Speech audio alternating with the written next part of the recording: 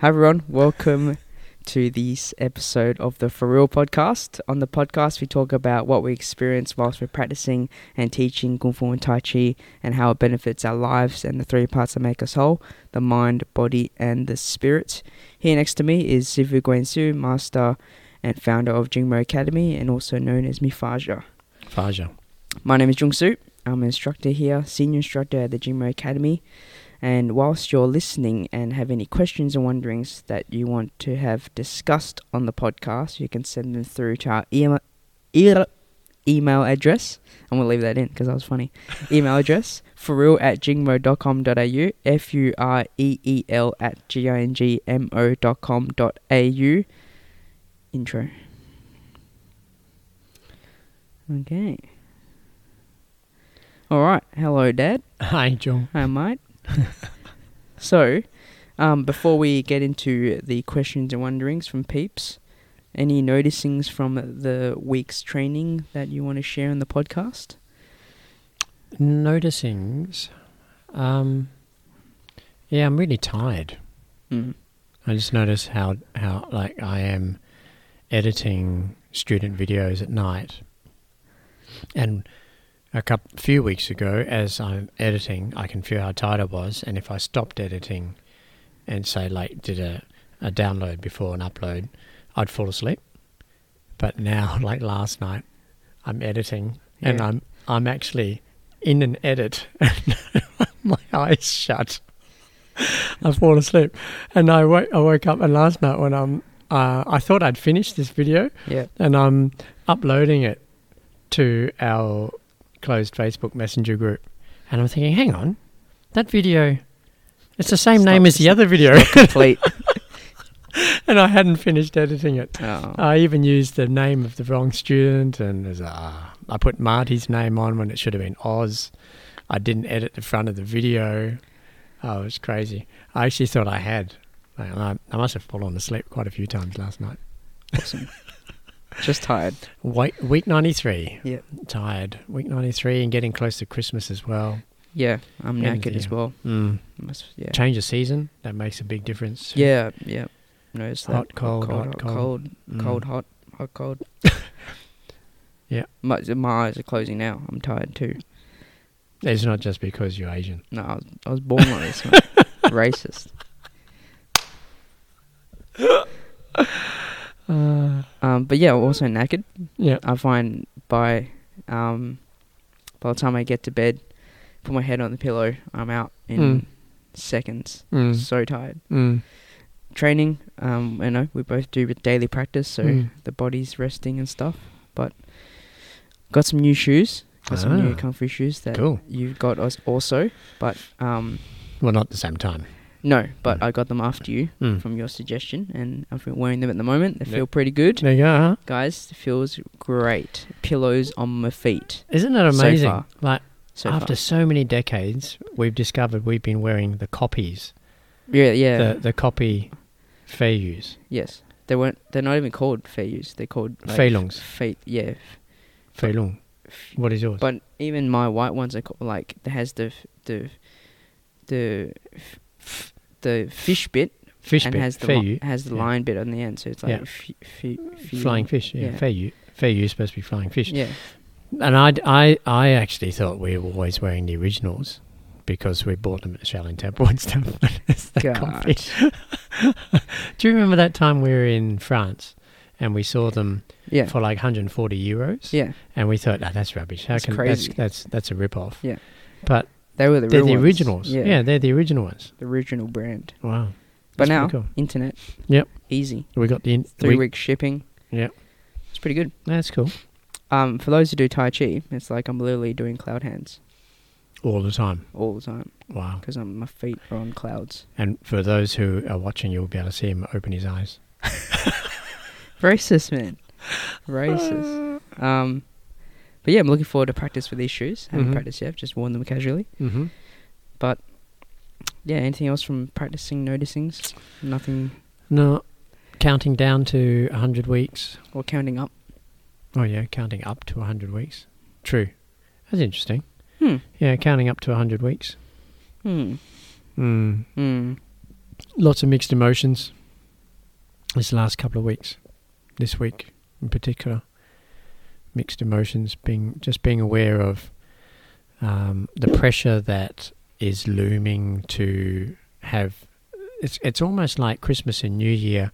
We have this cultural reflection. Like it's in our culture to reflect and to see how well you did. How well we did. Yeah. And I can actually feel the pressure, like the measuring of, do I live in a house that's as good as them, or do I drive a car as good as theirs, and are we going to have a holiday that's going to sound as cool as those people, and all that stuff. It's amazing. And gifts. Wow. Geez, the amount of pressure. Like Marianne asked me, what do you want for Christmas? And I said, well, honestly, nothing. Yeah. Like, honestly, there's nothing. Oh, a new pair of winter pajamas and some socks, but because I keep wearing the holes out of the heels of my socks. But really, apart from that, it's like absolutely nothing. But then there's the pressure of, all right, so we're going to Jim and Teens for Christmas. Shouldn't we have something for ourselves?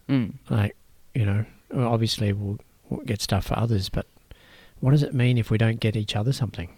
Would people frown upon that? And so it's crazy. The amount of pressure is ridiculous. And so I feel for, and like, I consider myself living a blessed life. Sure, we don't own the house we live in, and the car's not brand new, and we don't have all the things we want, but we have everything that we need. What about the people who don't actually have what they need? What's happening there? Yeah. So Christmas comes along, and then there's all of this frenzy that goes on out there with starting to get emails now about the Black Friday sale.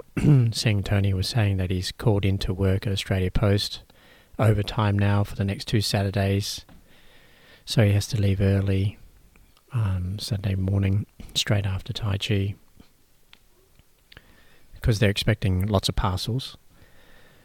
So what about people that don't have? How crappy is that?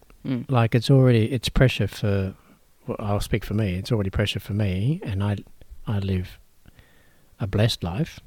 What about those who live a really tough life where it's not enough, and then there's all of this, everyone's out there doing this thing, and like it doesn't matter where you look, there's the retail consumer expectation that comes along with Christmas.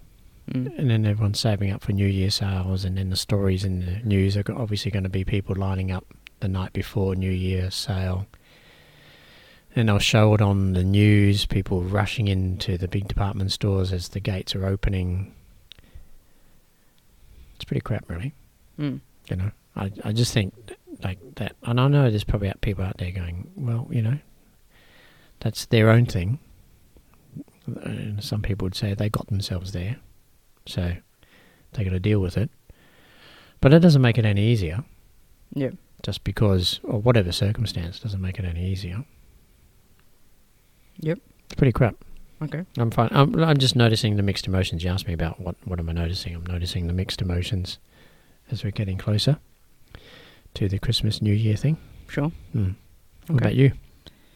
Yeah, well, got new shoes and tired from practice. That's what I'm noticing. Like I said before. Oh, yeah.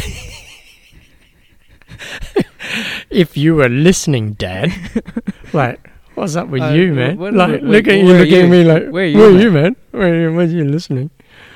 Okay, so question of wonderings from Michael, who has sent it through. So he says, after Kung Fu on a particular night, he did some Yilus at home after when he got home, and it was the best Yilus he's ever done. And he often has this observation when he does Yilus after Kung Fu on a weeknight. And he says that Sifu often talks about the two types of exercise, depleting and rejuvenating, where Kung Fu falls into depleting category when it makes the person lose their breath and has high impact conditioning like Toi Sao. But he says, but I find that the resistance from jongs, pad works and weaponry gets my body pumped to be able to move better and more freely afterwards than when I end a session of Tai Chi. So my question is in two parts. Part one, if Kung Fu is depleting and Tai Chi is rejuvenating, why would the order on Saturday morning be Tai Chi first and then Kung Fu? wouldn't it make sense to do the rejuvenating exercise to be done last? Part 2. Why do I feel so knackered after a session of Saturday morning Tai Chi and so pumped after a weeknight session of Kung Fu? I feel like the Kung Fu is rejuvenating for me. Does anyone else feel similar, and can this be discussed on the podcast? Cool. Well, I can't speak for anyone else, but yeah. First of all, depleting and rejuvenating is like yin yang, and inside of one exercise, there's always a bit of the other. Yes. So Kung Fu is not completely depleting. We can practice it so that it is rejuvenating. Yeah. And vice versa. The second thing is that the depletion and rejuvenation is not about how I feel afterwards, but it's actually about our chi. So, and the chi energy may sometimes influence how we're feeling, but doesn't necessarily have to. So rejuvenating our chi is giving our body back energy. Doesn't mean I don't feel tired. So really simply put, when my chi is balanced and flowing best, my body is completely attuned to what it needs. So for example, just because I practice an exercise that stimulates my energy levels, I'm not talking about chi, doesn't mean that it's rejuvenating. Because if my body is completely exhausted and needs to rest, but my emotional state and chemical state has been aroused, then I don't get to sleep. So it's done the opposite. It hasn't allowed me to do what I need to do. It's just like sparked it, like drinking a can of Coke or having a coffee. It's lifted it superficially and artificially. So I think where Michael's misunderstood the words rejuvenating and depleting, he's made it mean that's how he feels after training. But in actual fact, it's referring to the chi flow in the body, which is supposed to be giving us a better reading and understanding of what the body requires, what it needs. Like, I'm ignoring it because I've got work that I'm doing and I'm going through the videos and I'm tired. Yeah. I'm falling asleep. I should actually go to bed. Yeah. But I know it. Doesn't mean that I'm necessarily doing myself any harm. Yeah. But I actually know that that's what my body needs. Yeah. So the absolute very next moment where I can get to sleep, that's what I'm doing. I'm going to bed. But I know I have 10 or 12 videos to do first, so that's what I'll do. Now, as for how he feels after class, well, actually, the first question was, why is it Tai Chi first and then Kung Fu after? Well, that's assuming what he's saying is true, which already we've worked out that's not what rejuvenating and depleting is referring to. And the second thing is, not everybody trains 2 sessions in a row. Yeah. And he's probably one of very few who do that. The line dance team and the demo team will do it as well. Yeah. And then there's a handful of Kung Fu people, like Sing Tony as well, that would train the second session immediately after Tai Chi. It's not a, there's no set order.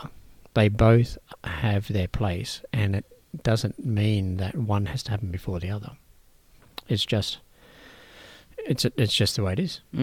Like, you choose to do whichever one you want to do, and if you want to do both, you do both. Yeah. Okay.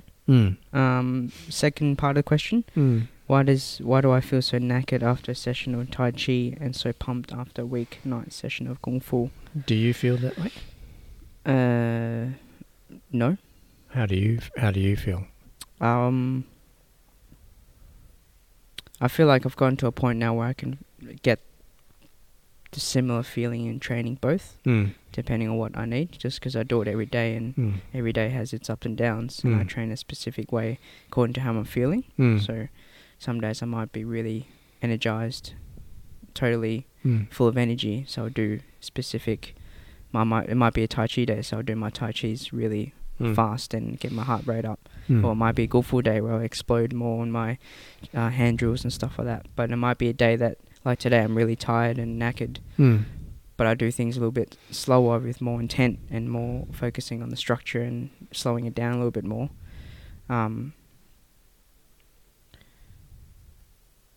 But yeah, I feel the same for both. I reckon.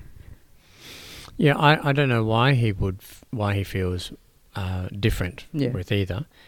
Could be a time of day thing as well. Could be. It could be a time of day thing, but also or time of week. You know, there's lots of factors. Like mind, body, spirit. There's three parts of it that are being affected. Yeah. What I notice is that when I'm tired and I do Tai Chi, it wakes me up. Yeah. So I actually get clear, because often I'm tired.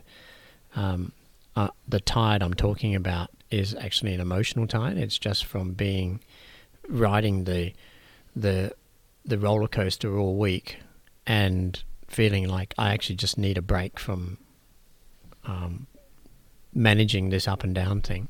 So you feel tired because I feel tired because the emotions are intense and you just want to shut them down. So the easiest way to shut down is just to go to sleep. And in those moments when I practice my Yilus, what ends up happening is that I get clear and then the tiredness disappears. So I'm not stimulated. I don't feel as though I'm awake. But what happens is I actually process through the emotions so that I don't feel like I need to go to sleep anymore to shut them down. So, you know, there's so many factors. It's not as simple as black and white, that if you exercise and you lose your breath, then you feel energized. It's not that. That's just 1/3 of it. That's the body. There's still the mental self and the emotional self, and then all the combinations of stuff that's going on and whatnot. Yeah. So there's no real easy answer to Michael's question. Do you not think? Yeah, so relating to what you were saying, at the moment in the mornings when I practice, with my coffee, I have a coffee in the morning, not eating anything yet. Then I do some practice, and then I have something to eat, and that routine like really kickstarts my morning. Whereas when I don't practice, which has happened more often than I do practice in my life, having that coffee or food still doesn't wake me up. So I find actually gives me a burst of awakeness, if that's a word. So I think, you know, it's all kind of individual as well, depending on the person and what works best for you, for him.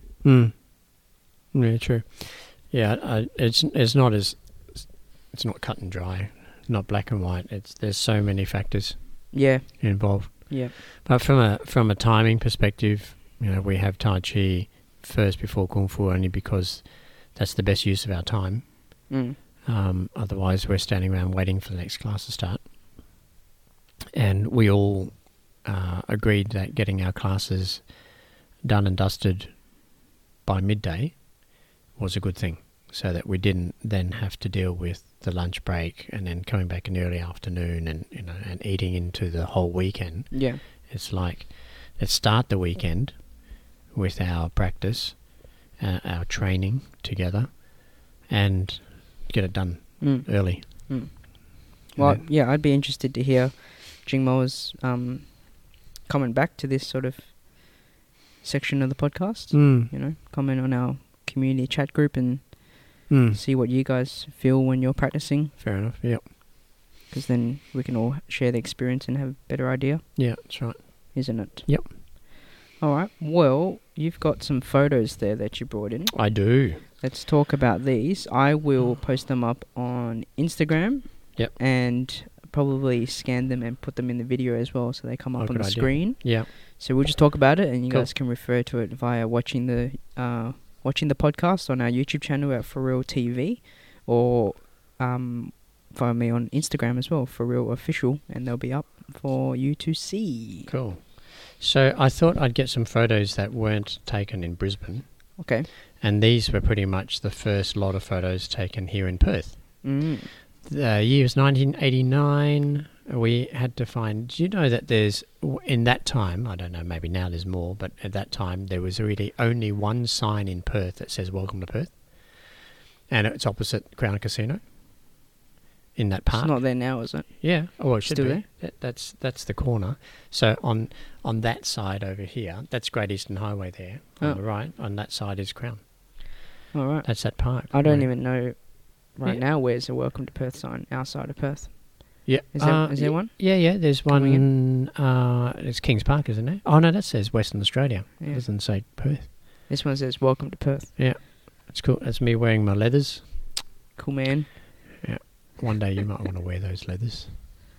It's my favourite colour. So Red. Yeah. So 89, I was 24, same age as you. Jeez. 24. It's a bit timing fitting to the time. Yeah. So these are the guys. Are these the armbands you gave me? Yes. Wow. Yeah. I have these armbands, guys. Yep. Right now. Cool, hey. So these guys here, that's Morris Castorina. Then I think he was 15. There's yeah, of course. Yep. Me seeing Michael Madden, who's senior instructor then, and Stephen Perella, who became a seeing. He was also 15. They're both. Are they 15? They were 15. Oh, maybe 16. I might be wrong. They might be 16. Way older than that. No, that's it. Italian, man. Italian. They're both Italians. Nice shorts, Dad. You like them? I haven't got those to hand down to you. Oh, no, it's all good. And there's all good. yeah doing single whip. Hey. Oh, sorry.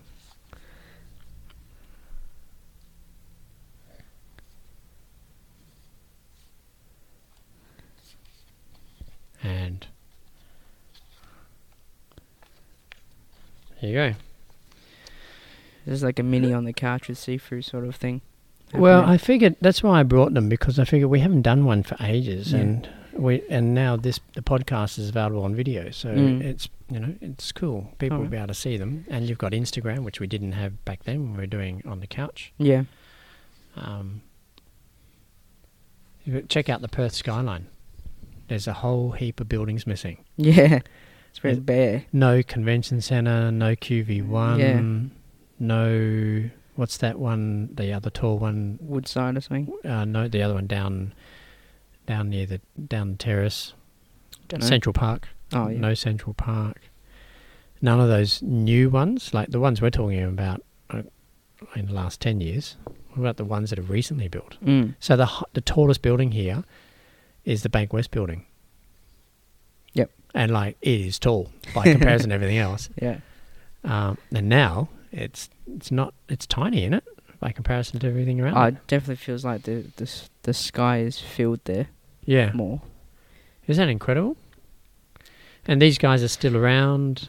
Oh, yeah? Seeing Steve, I think he lives on the Gold Coast, still doing some teaching. Seeing Michael Madden lives in Brisbane. Yeah, I don't know about Morris Castorina. He became a seeing as well. Seeing Morris. Don't know what he's up to. But he's holding our video camera. Check out the size of that video camera. Oh, wow. That's a camcorder, man. That's like, you could use that as a weapon. There you go. Yeah, cool. So I thought I'd bring those in. Any stories with those photos? Stories with the photos. There's lots of... Yes. I'll tell you one funny story. Okay. When we first came over, we came over in a VK Commodore station wagon. Yeah. And it was white. And we packed it full of stuff right to the brim, like you couldn't see out the back. Yeah. And there's 5 of us driving over. So the one person that's not in the photo is seeing Adam Holland. Okay. Who I think lives in Melbourne now. You taking the photo? He might actually be taking the photo. Yeah, you're right. He might be the one taking the photo. Anyway, so seeing Adam came over. So Morris and Steve were both underage at the time, so they were passengers. Yeah. But the 3 of us drove from Brisbane. So 5 of us packed in the car, and I think we left at about like 3 in the morning or 4 in the morning or something like that, and we kind of worked out by the map, travelling at 100 kilometres an hour, etc., how long it would take, where we would be after 2 full days of driving, right? So we wanted to start before the sun rose and we wanted No to GPS? no GPS. GPS. We had a map book. This is hilarious, right? So we're driving through. There's two funny stories. The first one is we're driving on the first night. Everyone's still like hyped up on adrenaline. Yes. This exciting road trip we're on, going Yeah. to Perth to start a new Malcolm Sue Kung Fu school, right? Yep. Leaving Seasook Graham and Seasook Bill behind. They're looking after the school. And we got in the car and we went down through the inland, so through New South Wales, through the top of Victoria and then into South Australia. Yep. So the first night we just kept driving because we had three of us driving. We'd sleep in the car as we Yep. went. And on that first night we hit this big kangaroo. So I'm the passenger and seeing Michael was driving. Yeah. And I fell asleep. I wasn't allowed to fall asleep. Right, because the go was the two people in the front seats were stay awake and talk to each other, and the three in the back can sleep. Yeah. So we just keep rotating like that. Yeah. I nodded off, and then bang! This big loud sound, and whoo! And just at that moment, I opened my eyes and I could see the chest of this big kangaroo, like it was standing at my eye level. Yeah. His chest and belly. Yeah. Right, and seeing Michael said it was a big kangaroo, it was big red. Anyway, he hopped away, and we broke. He did, because he just swerved enough. He clipped the front. Stop, guys. I'm Yeah, going to hop away now. That's right. We did. He hopped away, but luckily we only broke the indicator. Okay. And in the VK, there's the headlight, and then there's the separate indicator and parking. So we broke that off, and it was dangling. And so we taped that back on, and we kept driving. And we went to this petrol station. Now, on the map, it looked like a town, but in actual fact, it was just a petrol station with a 12-foot barbed wire fence around the entire thing. Right. So it's like just a petrol station, dirt roads, and then this big compound around it. Yeah. And it was because people steal fuel, right? They would steal fuel. So the guy who operated the petrol station lived in the house that was attached to the fuel, the garage, and we had to beep the horn and do crazy stuff, and eventually he came out and we got fuel. So we hit the kangaroo, then we had to get fuel in this really dodgy place, and there's people walking around like late at night just looking like predators, like they're out Steal there all your stuff. stalking. So we were kind of on high alert, got fuel, and then we kept going. Anyway, this was at the end of the second night, coming into the afternoon. We're travelling down to Nullarbor. We'd just gone through a place called Balladonia. Now, I think Balladonia is in South Australia. I think. I might be wrong. But anyway, we're heading to Eucla, which was 200 kilometres away. So if you don't fuel up at Balladonia, and the signs all say, no fuel for 249 kilometres or something like that. So you've got to fuel up. So we fueled up. Anyway, we're going down this hill, and it's about 4 o'clock in the afternoon. And we're going down Nullarbor, and it's great to do once. I've done it 3 times, and I tell you, the third time, it's just far too many times. Yeah. And it's just nothing. We're driving down. I was driving. Dirt. No, it was Bitumen Road. Oh, okay. I was driving down, and just, there's long downs, and then there's long ups, and you get to the top of the up, and you hope that you look out, and you can see the end in sight.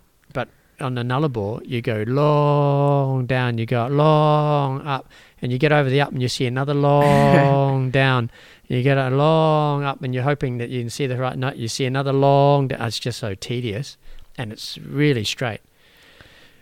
Anyway, we're going down the hill, and bang, explosion. The back left corner tyre exploded. Wow. Off the rim.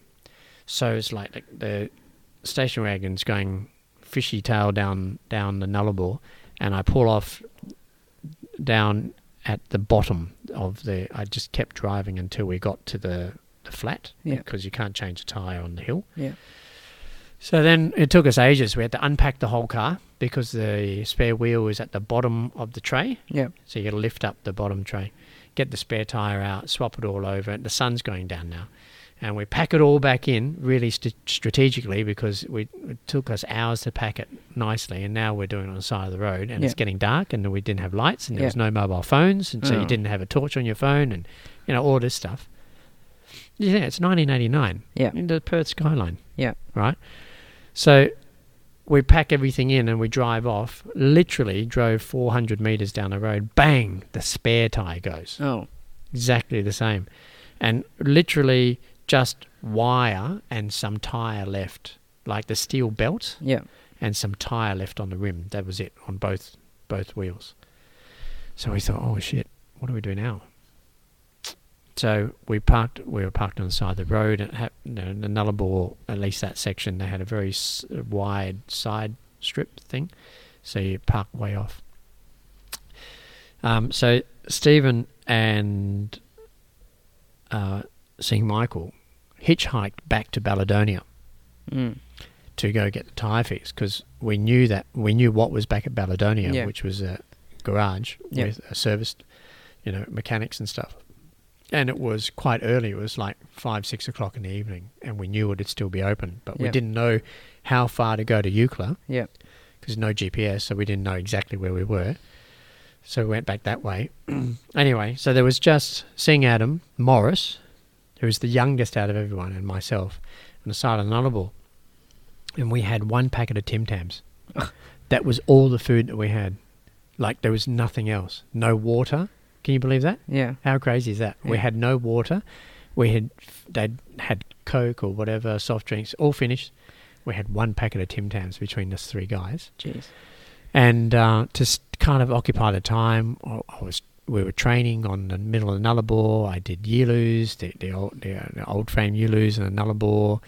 We lay down on the double white lines, do crazy stuff. We ended up sitting on the bonnet and leaning up against the windscreen of the car. And Morris said, I need to go to the toilet.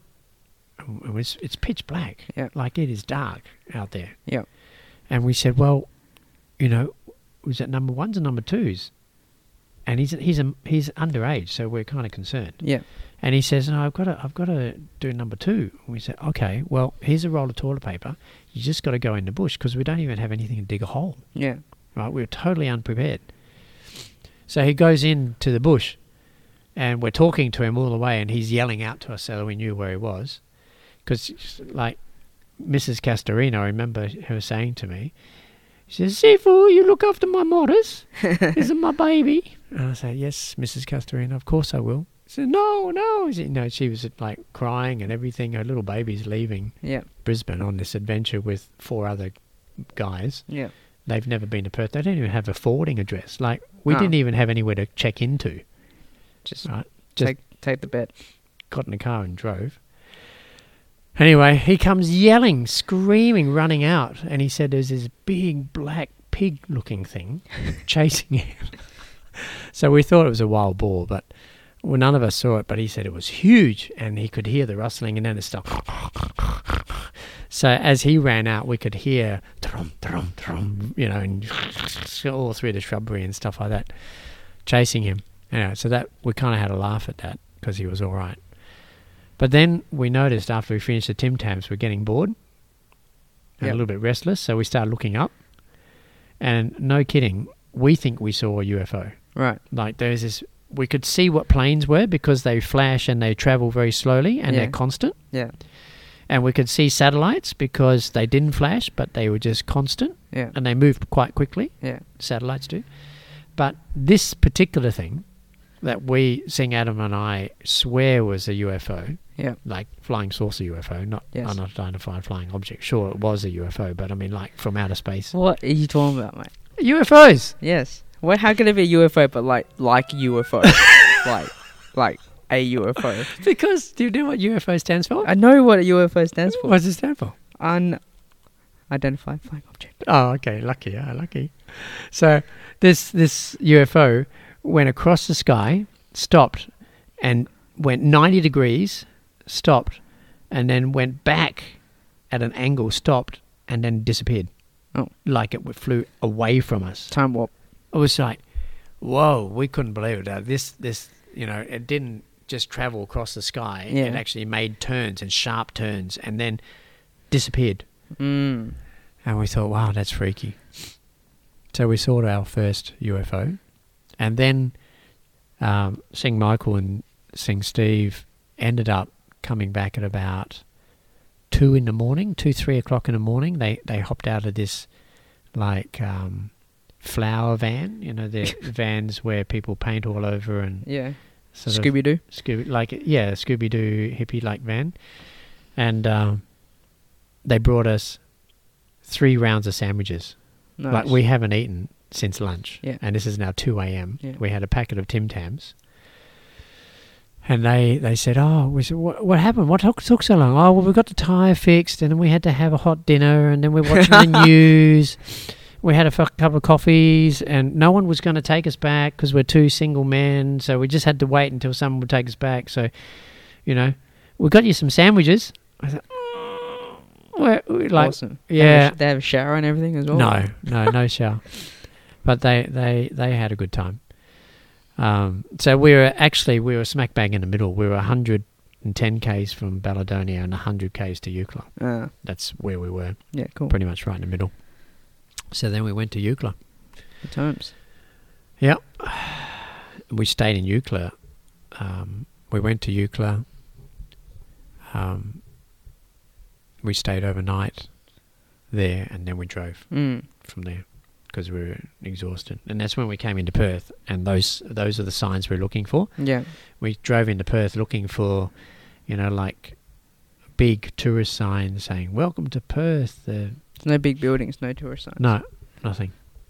Yeah, we had to go back along Great Eastern Highway because we came in through Great Eastern Highway. Yep. And found that sign opposite the casino, which used to be called Burswood. Yeah. Wow. Yeah. All right. So the next section, we're going to talk about some video content taken from class and get a deep dive into these and see what we think. Okay. So this one I've dubbed pain plus reflection equals progress. Taken from a morning class, believe maybe last week. Okay. And yeah, let's have a listen and see how we go. All right. Sing me. I don't feel in my body today. I just feel drained. I just feel like spent. Yeah. But sort of feels like I'm picking a bit more up in the ULU. So, but I definitely just going through the motions.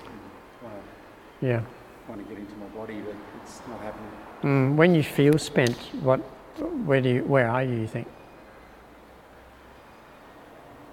Just drifting in terms of not connected. Yep. In my head. Yep. In your head. Good noticing.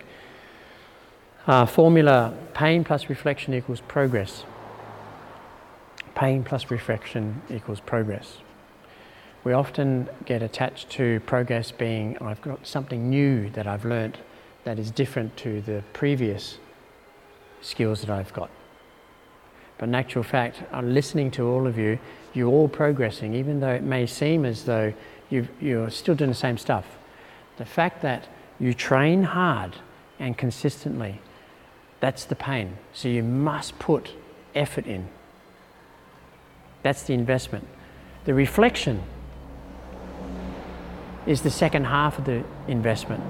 So I actually have to look at how does all this feel to me now that I've done the pain, and notice differences. Can you hear that every single one of us here are talking about differences? We're not talking about attainment. We're not talking about where we were once here and we're now there. We're talking about there's a difference that I'm noticing, and that's the progress. And the more often we do that, then the natural progression is we do step forward, right? And it becomes an instinct that's how I treat myself. I treat myself by I commit to something and I invest in it. And when I'm doing it, I'm reflecting about how all this is to me. What's different? Not am I better than I was before, not how am I compared to others, but how is it different? And that gives us clarity. That's the progress, when there's clarity. I keep thinking to myself, so week 92 this week, and I keep thinking to myself, why is it that fear and sadness is so high in me yet I don't feel any different. Like my expectation is that if I'm sad and scared, I should be debilitated. I shouldn't be able to operate. That's my expectation, right? And we all have it, don't we? We all have this experience that when a person is anything but happy, then more than likely they're not doing very well. And that should equate to things aren't happening the way they normally would when they're not under the fear and the sadness, or even anger, for example, right? So I question it too, because I'm just like you guys, same, no different. And I'm influenced by everything around me. And I wonder, why is it I'm so clear? Like I don't really get it. I should be all foggy, and I should be lost, and I should be feeling heavy and uninspired to step forward and do the things that I do every day. But in actual fact, nothing has changed. And the only thing I can put it down to is my daily practice. That in itself gives me clarity. So whatever feeling I have doesn't affect my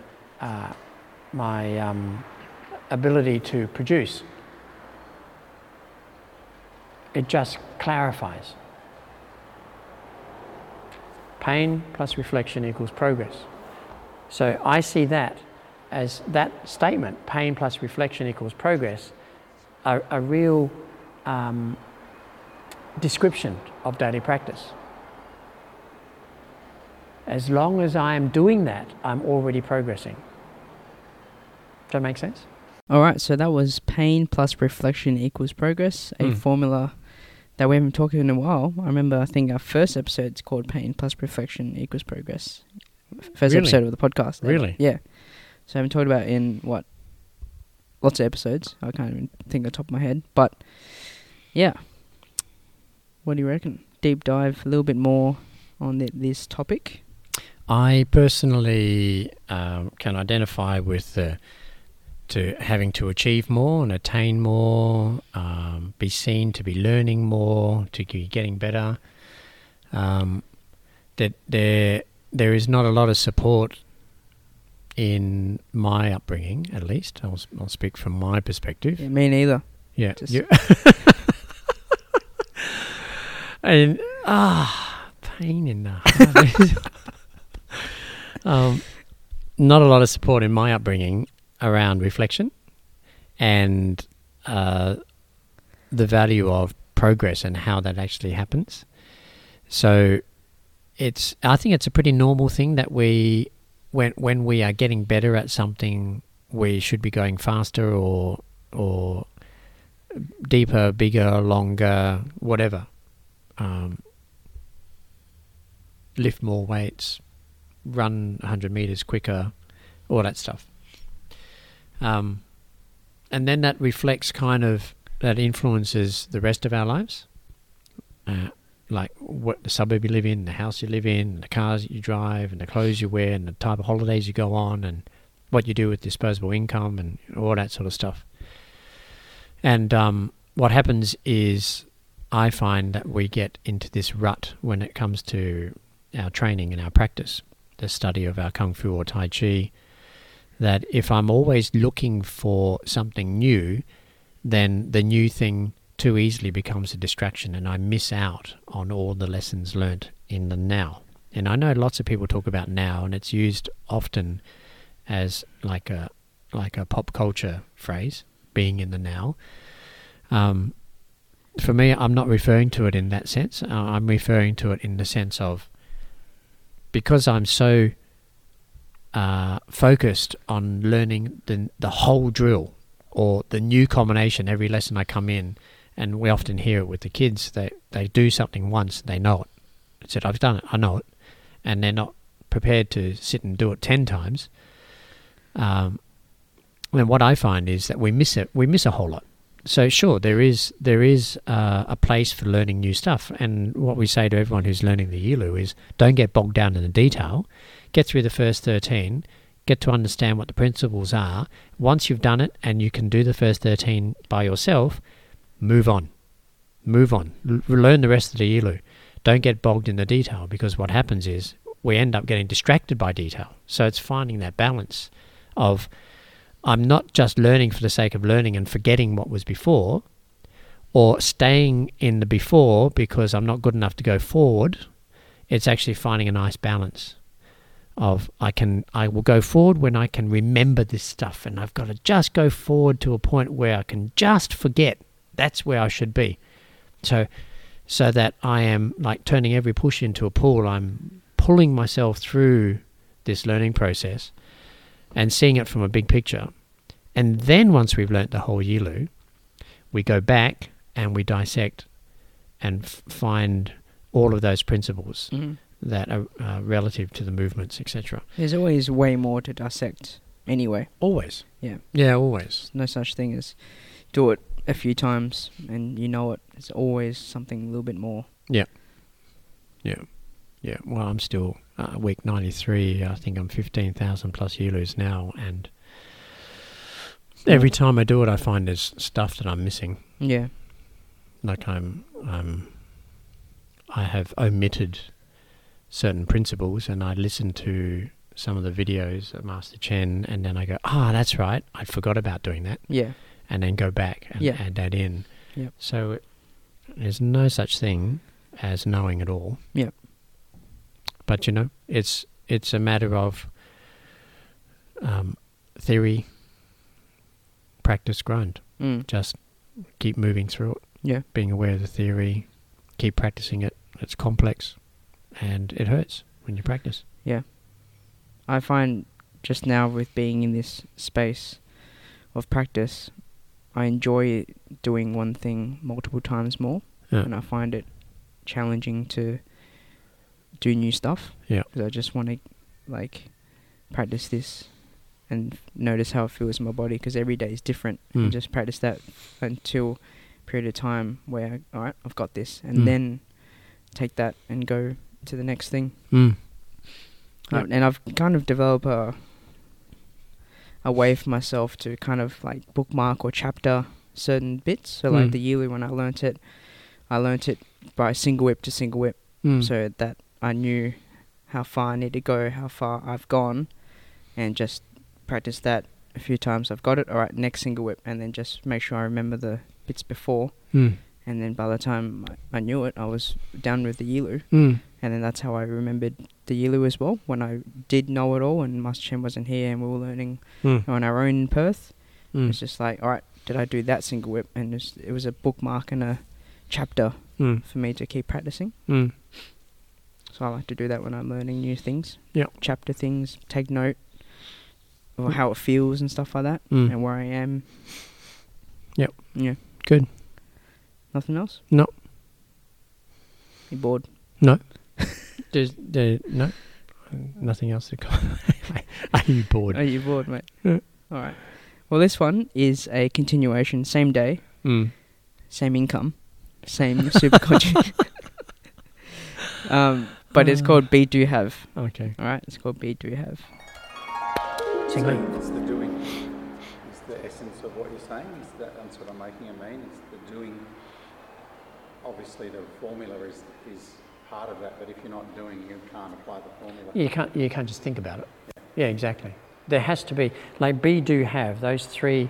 I do lots of things in threes, obviously, simple guy. Be, do, have. The being comes first. So I don't know whether you've heard me tell this story before, but I'm sure you can all relate to this. We all want to aspire to greatness. We all have different types of greatness. We all have different things that we call greatness. But we all aspire to greatness. We want to be better. So, we're taught that at a very early age, particularly at school. You get high grades, then you get accolades. You get accolades and high grades. You get an invitation to go somewhere to study more, to get this, so that you go out and you can start doing something else and get paid more, and So there's all of this progression, which is, I'm not saying it's bad, I'm just saying that that's there.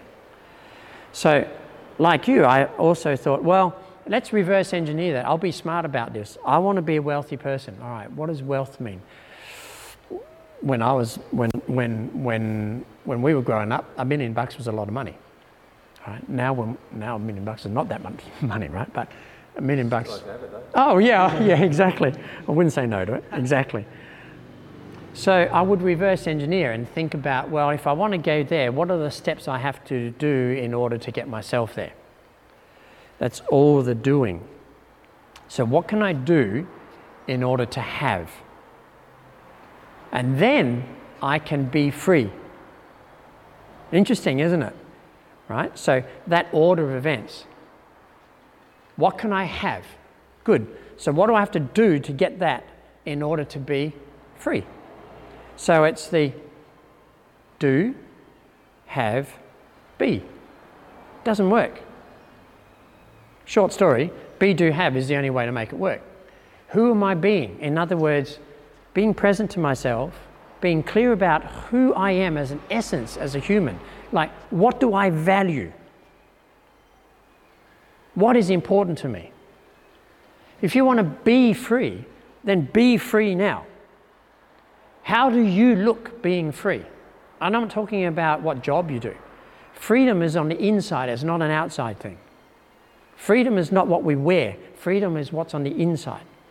So if freedom is what you want, then be free. How do I be free? Well, be me to start with. Who's me? Well, we ask it every day. How are you feeling right now? Mad, sad, glad, scared. That's it. So be. Then do what it is that fits who you're being.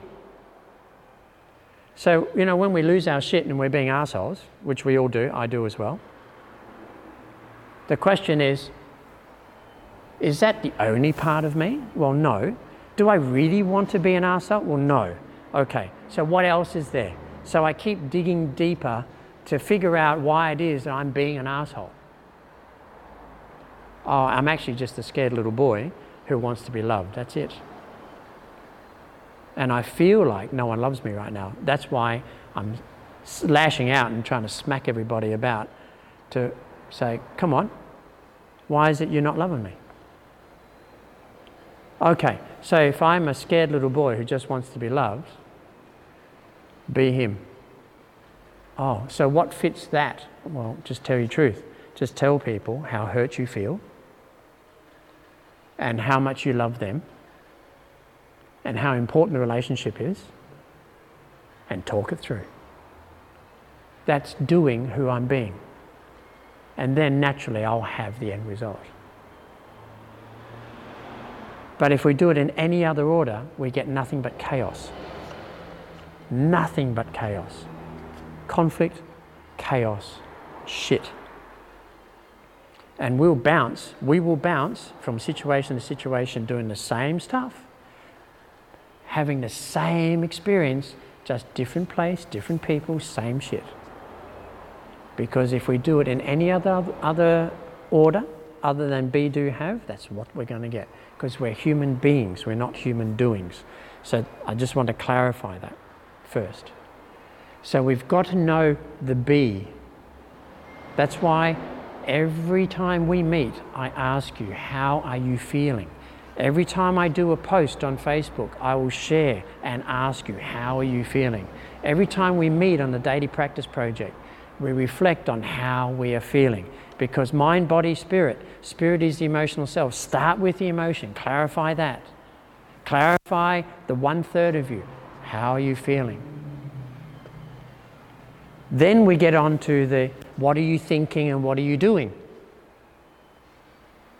Once we get all those three, we're present. We are being. That's it. That's it. Then we go out and do shit, knowing exactly who we're being. All right, I should have called that one Be Free. Said that too many times.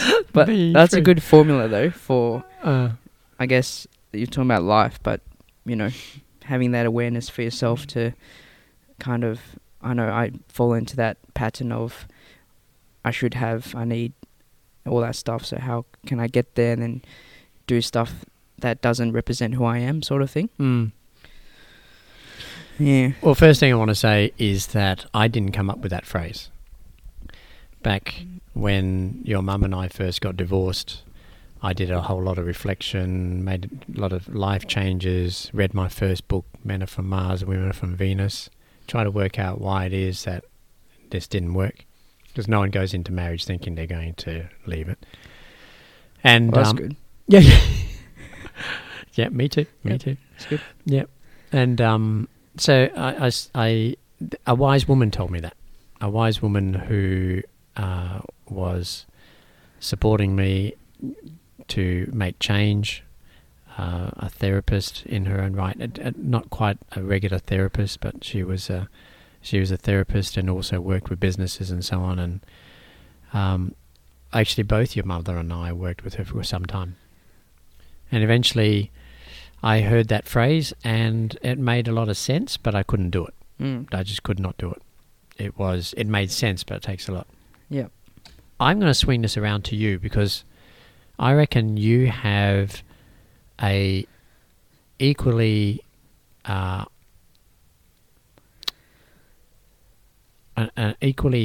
not saying important, equally relative story around this because, you're 24, your whole life is before you, you're a young man with a very clear vision, but you had to think about this too, even without the words, like you did this yourself. I don't think I was saying to you, son, you should do this. Yeah. Or whatever. I let you be. Yeah. To be free. To do whatever you want to do. Yeah. What's it like for you? Because you left school and there's a whole lot of pressure for you to go to uni. You got yourself into uni and rah, rah, rah. Yeah. What about you? Yeah, I guess after school, school was a blurry time. It was a blurry time. So, but I do remember like year 11 and 12 out of all the years because I guess I was closer to adulthood or something like that. I was more developed.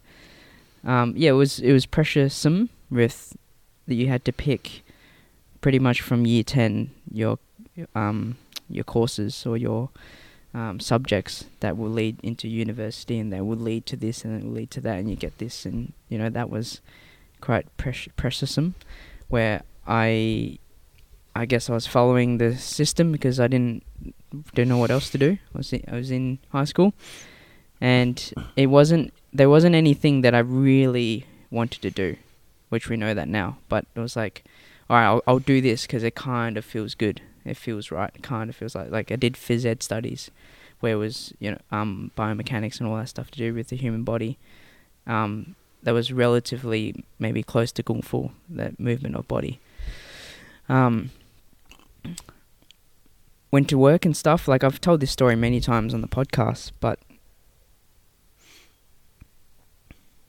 I noticed, it felt like it took a long time, but I noticed what was me being me. And first, it wasn't to go to uni, because I didn't feel like it. I literally just didn't feel like it. Wasn't in the space to go back into books and sitting down all day and all that stuff. So I thought that didn't appeal to me, but got into ECU with your help and Marianne's help, and I got a few letters of commendation from people and stuff like that. Commendation? Character reference maybe? Character Something? reference, yeah. So I got into ECU, and then I was like, no, I'll just defer that for a year.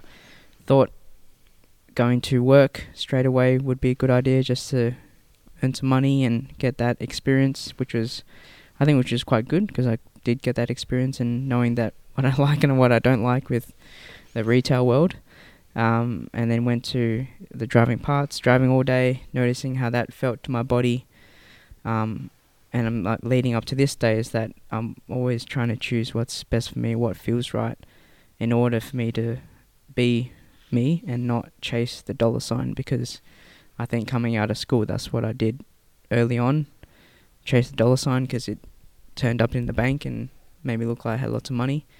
Well, you did. You could buy stuff. Yeah, well, which you couldn't before. Sure, yeah. So there's a real freedom in that. Yeah, but that didn't. It's real cliche, but that didn't make me happy. It's a different type of freedom. Different type of being free. I know. Is that kind of what you're prompting? Yeah, well, because you The stereotypical vast majority outlook is you go to school, you get good grades, you get a good job. Yeah. And school could look like high school, could look like TAFE afterwards, could look like uni, but you get good grades to get a qualification that then gives you a ticket to get into getting a job. Yeah. And you work your way up, and might go sideways and change a little bit, but Yeah. You earn more money, you buy more stuff. And that's pretty much it. Yeah. Like, we don't really talk about in school about Be Do Have. We don't talk about, well, I don't know now, like right now, maybe we'll hear from Isabella what she's going to be hearing about. Yeah. But when I went through school, there was never any talk about, well, what positive contribution can you make to society, to mankind, to humankind? What are the things that you're doing right now that are harmful to humankind? How do you value money? There was only just about getting more of it. And I went to one of these prestigious boys' schools in Brisbane, and it was certainly, not bagging it at all, wonderful school, but there was never any talk about anything other than higher grades means uni, which means degree, which means high-paying job, which means Mercedes-Benz house in a certain suburb, bring your kids back to this school. Yeah. And then the whole cycle goes again. And then, and so they're feeding everyone back into the school cycle to be, old boys bring their kids back and stuff. And I'm not saying it's a bad thing, but all I'm saying is there was no conscious contribution around, say, these three words: be, do, have. Like, we're taught about career choices, but not life choices. That's very different. Yeah, I was going to say no, like, humanness. Exactly. It was all about that A. What are you doing as opposed to who you're being? Yeah. So the doing is, what is your career choice? And you would have had more pressure, I suspect, and I'm not saying I was hands off with how you grew up as a young man, but I had to work at not interfering. I had to let you be and go out and do the things you want to do to work it out for yourself. Yeah. But all the pressure that is around is about attaining more. So you move from job to job, not just because you might be treated poorly or the conditions are poor, but you also go because you want more pay. And the more pay equates to something better, more luxuries, and so on. So there was more pressure, I'd imagine, for you in your friendship groups, to have an interest in that, as opposed to, what really makes you happy, and how you're going to live doing what makes you happy when you've got bills to pay, because happiness doesn't keep the lights on. Exactly. So, for me, be, do, have, and everyone will probably see the merit in it, but it certainly comes with challenges. Oh yeah, it's not easy. No.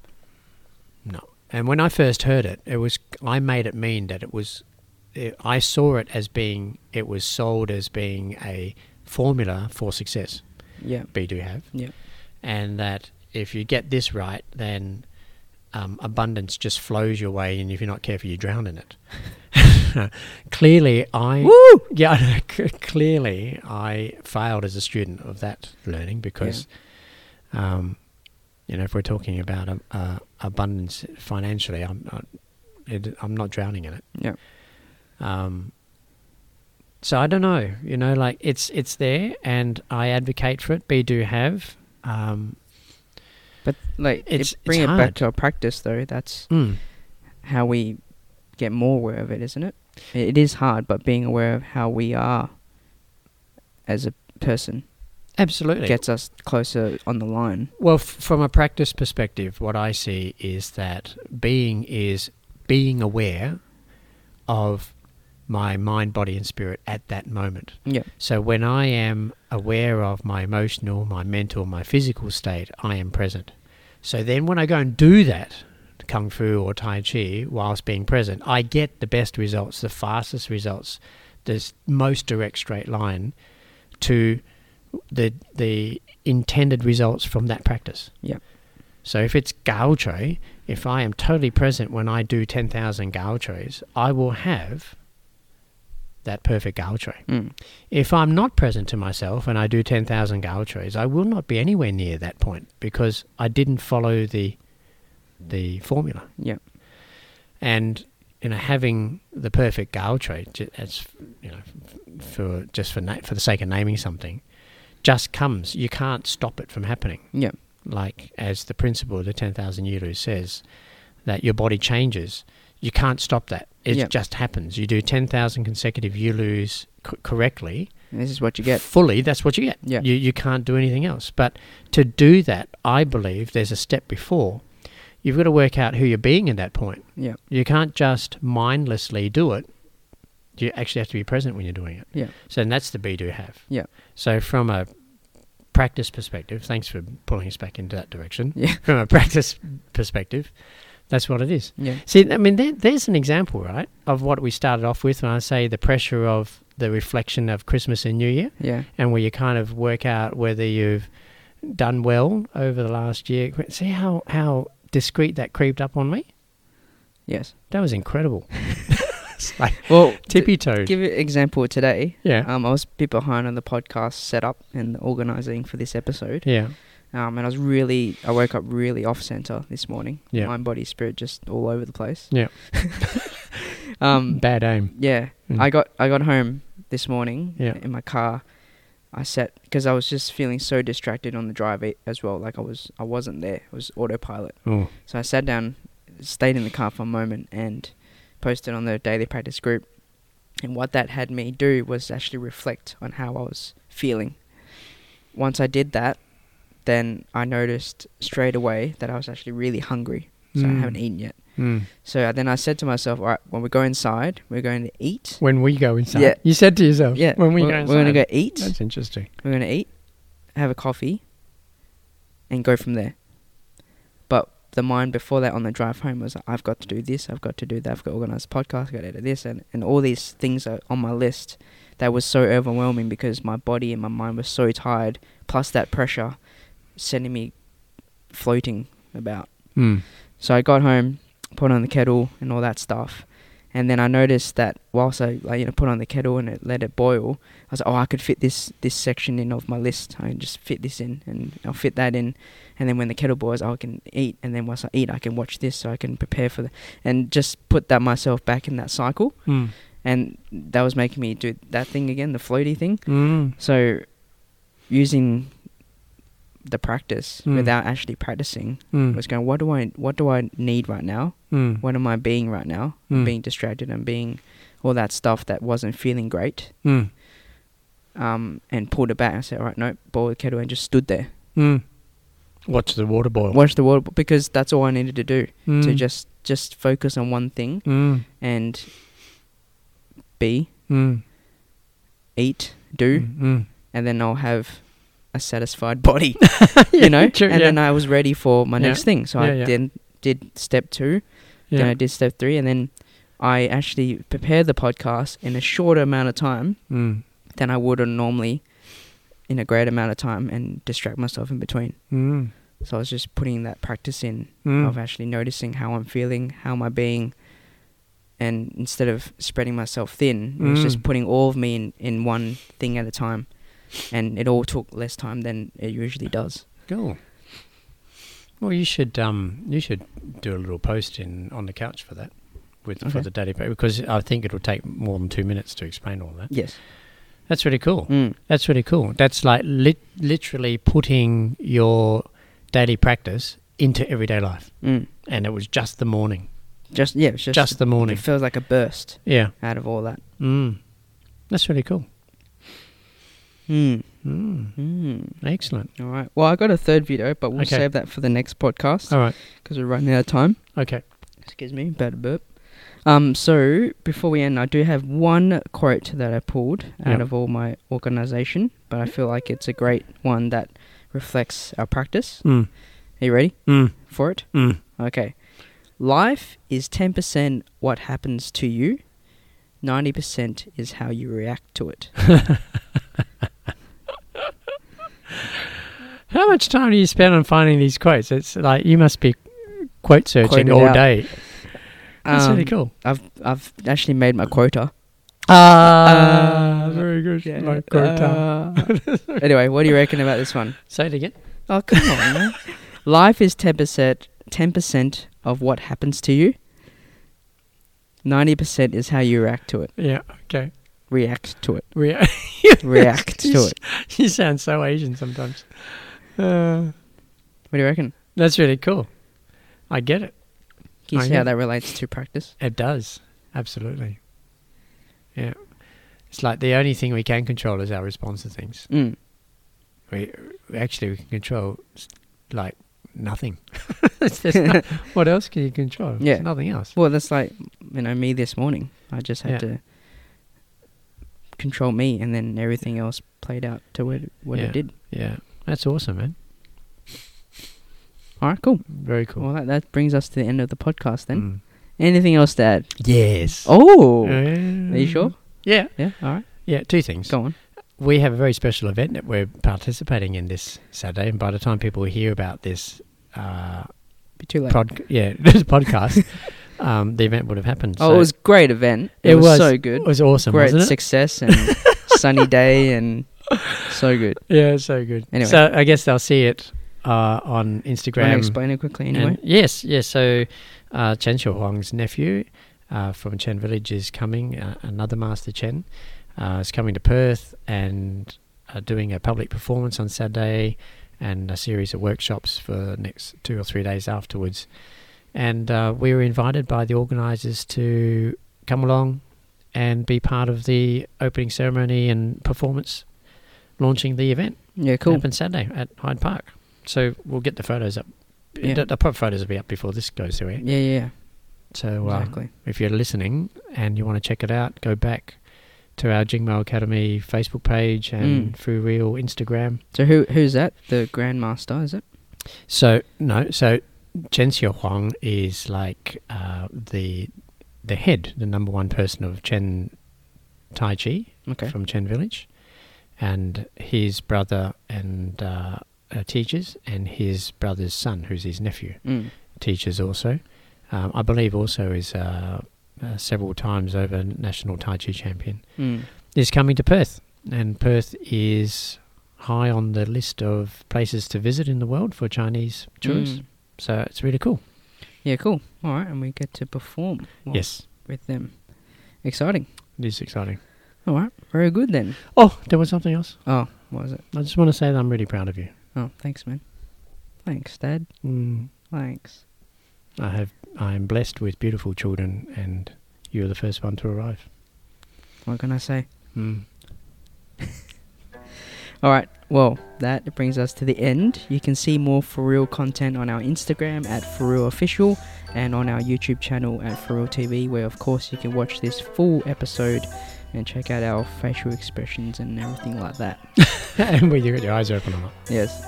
Whilst you're listening, if you have any questions or wonderings, you can send them through to our email address, of course, forreal@jingmo.com.au, FUREL@GINGMO.com.au.